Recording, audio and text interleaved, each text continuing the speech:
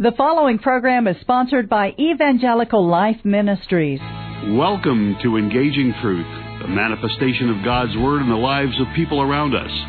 Join us each week as we explore the impact of His message of spiritual renewal. From the lesson of forgiveness forged in the crucible of divorce, to the message of salvation learned by an executioner from a condemned killer, to the gift of freedom found in the rescue of victims of human trafficking. This is God's Truth in action.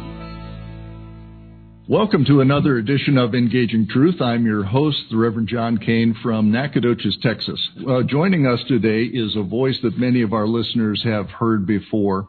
The Reverend Dr. Gregory Seltz is a speaker emeritus for the Lutheran Hour, the oldest and longest-running Christian broadcast in America.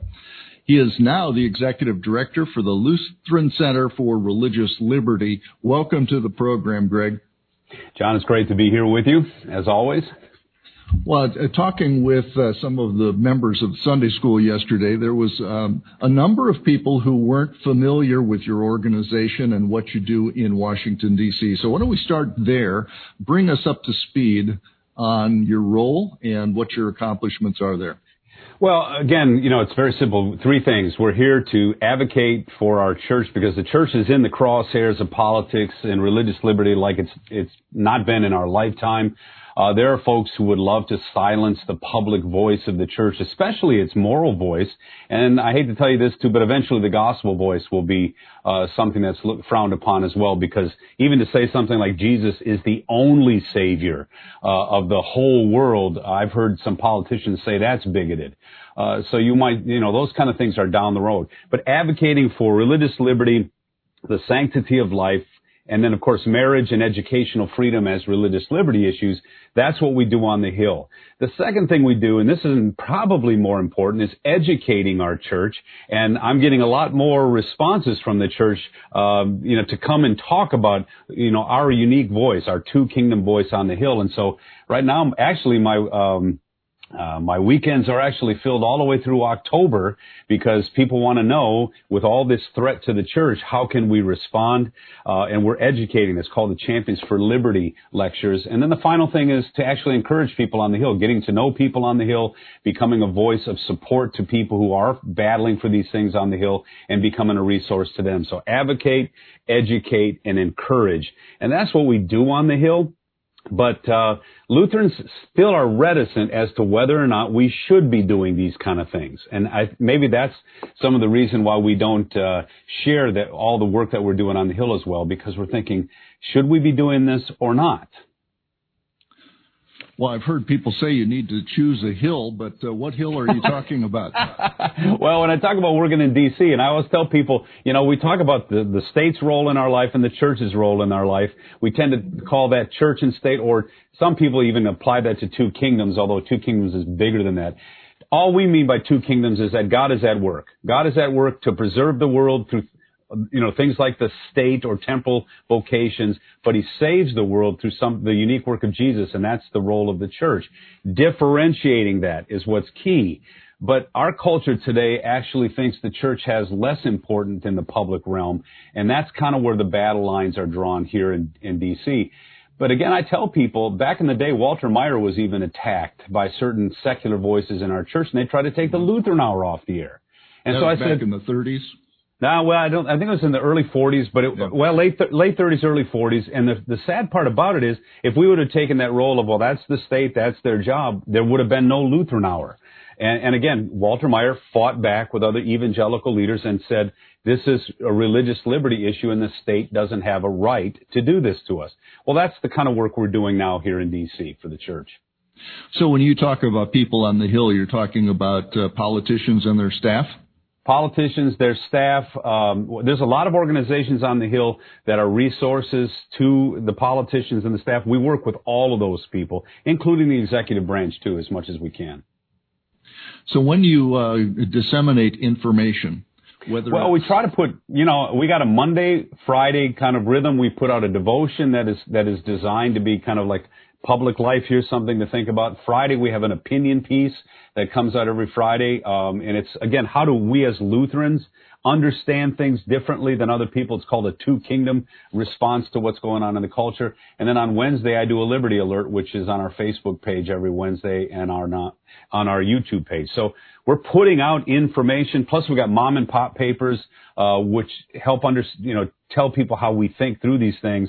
And that's on our webpage, lcrlfreedom.org. And you can get all this stuff right there anytime you want. So you can sign up for emails?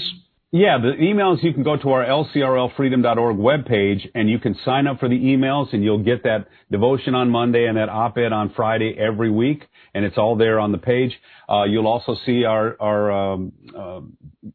YouTube page, and you'll also see our Facebook page there on the home page, and you can kind of sign in every time you want to see those things too. Yeah, we try to figure out a way to disseminate all this information, and the best way to do it is just to kind of put it all in that one spot and then try to draw people to our website. So, folks, please go to that website because it's all there. Talking about two kingdoms, whether right. it's left-hand kingdom is sometimes our shorthand for the things of politics and money and business, right. And then right-hand kingdom being the things spiritual and churchly. You talk a little bit about, on one of your recent videos, talking about our view of things with the courts, and you talked about highlighting how good it is to have a constitutional court, not a legislative court. Well, that's the American experiment. We talked about we're two kingdom people no matter what country we're in, okay? But we've been given blessings in this American culture that I think we don't want to give up. And one of them is our founding fathers believed in the dignity of man, but they also believed in the depravity of man. And so they set up a system that was designed to keep the government from gaining all the power in our lives. And so, you have the executive branch, the legislative branch, and the judicial branch, and each one of them had their role. And in fact, they all had antagonistic relations with each other. The whole point was to make sure none of them coalesced power together, because that meant your power as a citizen would be depleted. And so again, what we want the courts to be is to not be a legislative branch. We don't want them solving our problems. We want them saying whether that legislation is constitutional or unconstitutional. And even if you want to amend the Constitution, we have a process for that. We don't let 5 judges out of 9 determine those big questions.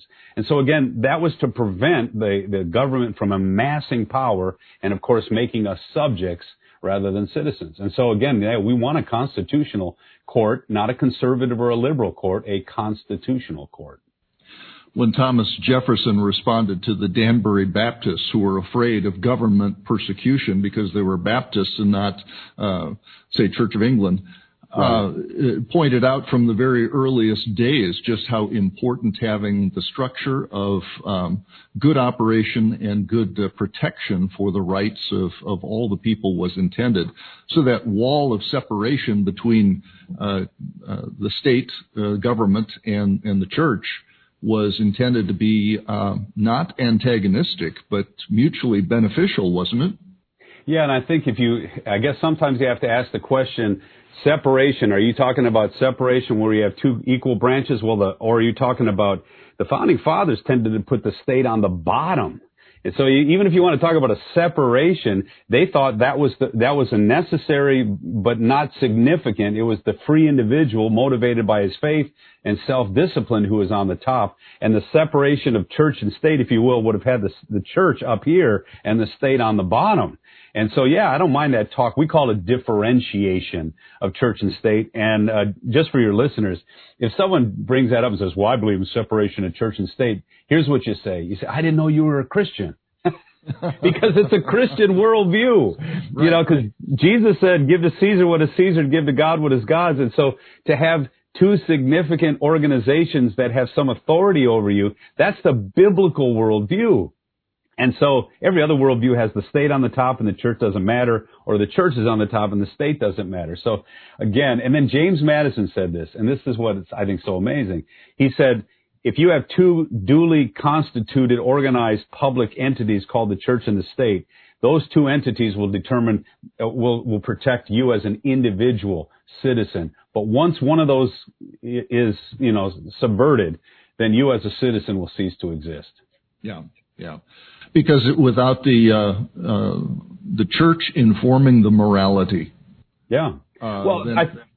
I think about it this way. Back in the day in the West, you had the Pope and you had the Holy Roman Emperor. And if the Holy Roman Emperor said, you got to do this, and you said, yeah, but the Pope said I didn't have to, you had enough power with that opinion to push back on the Holy Roman Emperor and vice versa.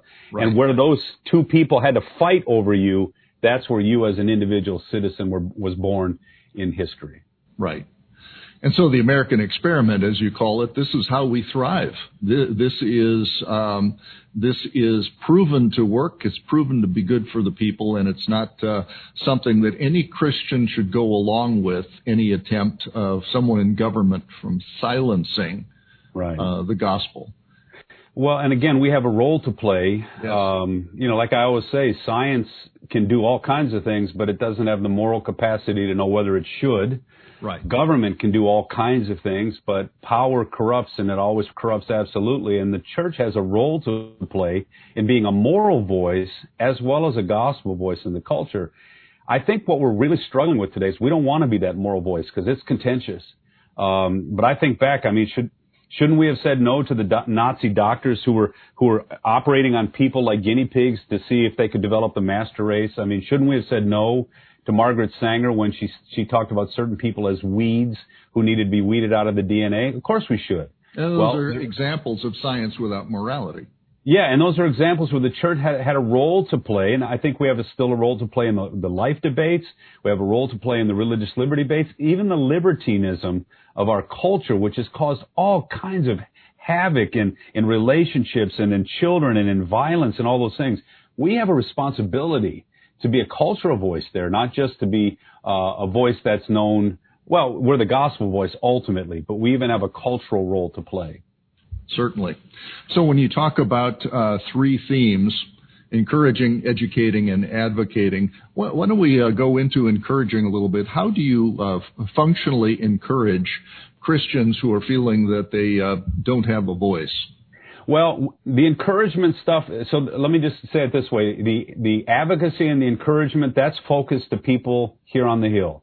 Okay. So I have a very specific role in the encouragement and the advocacy role.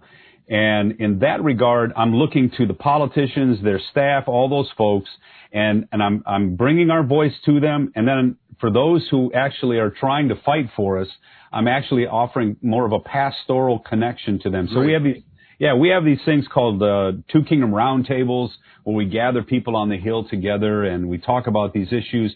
I go visit congressmen, senators, even White House staff, and ask how can I be of service. And then we have these meetings that I attend where we're actually, we actually work with the senators and congressmen and the values action teams, and try to be an encouragement to them. And if they want pastoral connection where they just want to talk to somebody, I even offer that, especially to our Lutheran folks on the Hill. And the advocacy, again, that's focused on the Hill. Now, the education is what I think you were talking about. How do we help our people become more of a voice without politicizing the gospel or the church? Now, that's something, if you go to our website, it's called a Champions for Liberty lecture. There, we come into a Champions for Liberty weekend at your church. I go 3 hours of this stuff. We talk about things, answer questions. And then if you want, we would offer you an opportunity to become a Champions for Liberty church. And we have a whole 1 year process to put the church through, of reading, participating in cultural things, reflecting before we actually say, okay, now you're a certified Champion for Liberty church. Because we do want to prepare our people for what's coming, but we don't want to overly worry about politics and divide the church over things that, we're not. When it's all said and done, we do need to fight for religious liberty and the sanctity of life. Why? So we can be the church in the public square, period. But we don't want to politicize the church. We don't want to do more than what we're called to do in the public square either. But right now, we're not doing enough. Right. So as we're coming up on the 4th of July, and I think this program is going to air first on the evening of Sunday, July 4th, Independence Day, talking about perhaps the second stanza, as we know it, of the Star-Spangled Banner, which answers the question from the first stanza, talking about where our strength lies, and that's with God. Right. That our identity as Christians living in this land is the source of our blessing. Before I forget, I wanted to touch base with you on support. Going to your website, I was interested to see that people can support you by texting money to you. I think that's the first time I've encountered somebody that will take a text from their phone. My webmaster folks must have done that, because I didn't even know that myself. But we do live. Listen, we're in nobody's budget. We're not. We are purely. People around the country are supporting us, and that's why we're here. We do function as an agency of the church, so yes, we do speak for the church as a whole. But our resourcing, we're in nobody's budget. So if people are moved to give, we sure could use it. I don't know how many years it's been since we've had a person in your kind of position speaking for us there on Washington, D.C. So I think the work that you're doing is fabulous. It is so dramatically needed, and I think you're the right man for the job. So thanks. We do miss I don't know, radio. Well, I laugh about that a little bit because, to be honest with you, I love being the Lutheran Hour speaker. I love the work I did there. But when I saw Walter Meyer's other legacy, which was protecting our church's voice in the public square, it's not as glamorous a job, I'll give you that. And but it's got to be done. And my work in urban ministry in New York and L.A. prepared me for this, because I dealt with the aldermen a lot in those places. I saw how we had to get involved in this to some degree to keep those forces at bay so we could actually do our work. So, but you said something about July 4th. If I may take off on that, sure. The big issue today is which one is the ultimate freedom. And the founding fathers believed that religious liberty was the first freedom. If you had religious liberty, liberty of conscience, all those other liberties would flow naturally from those things.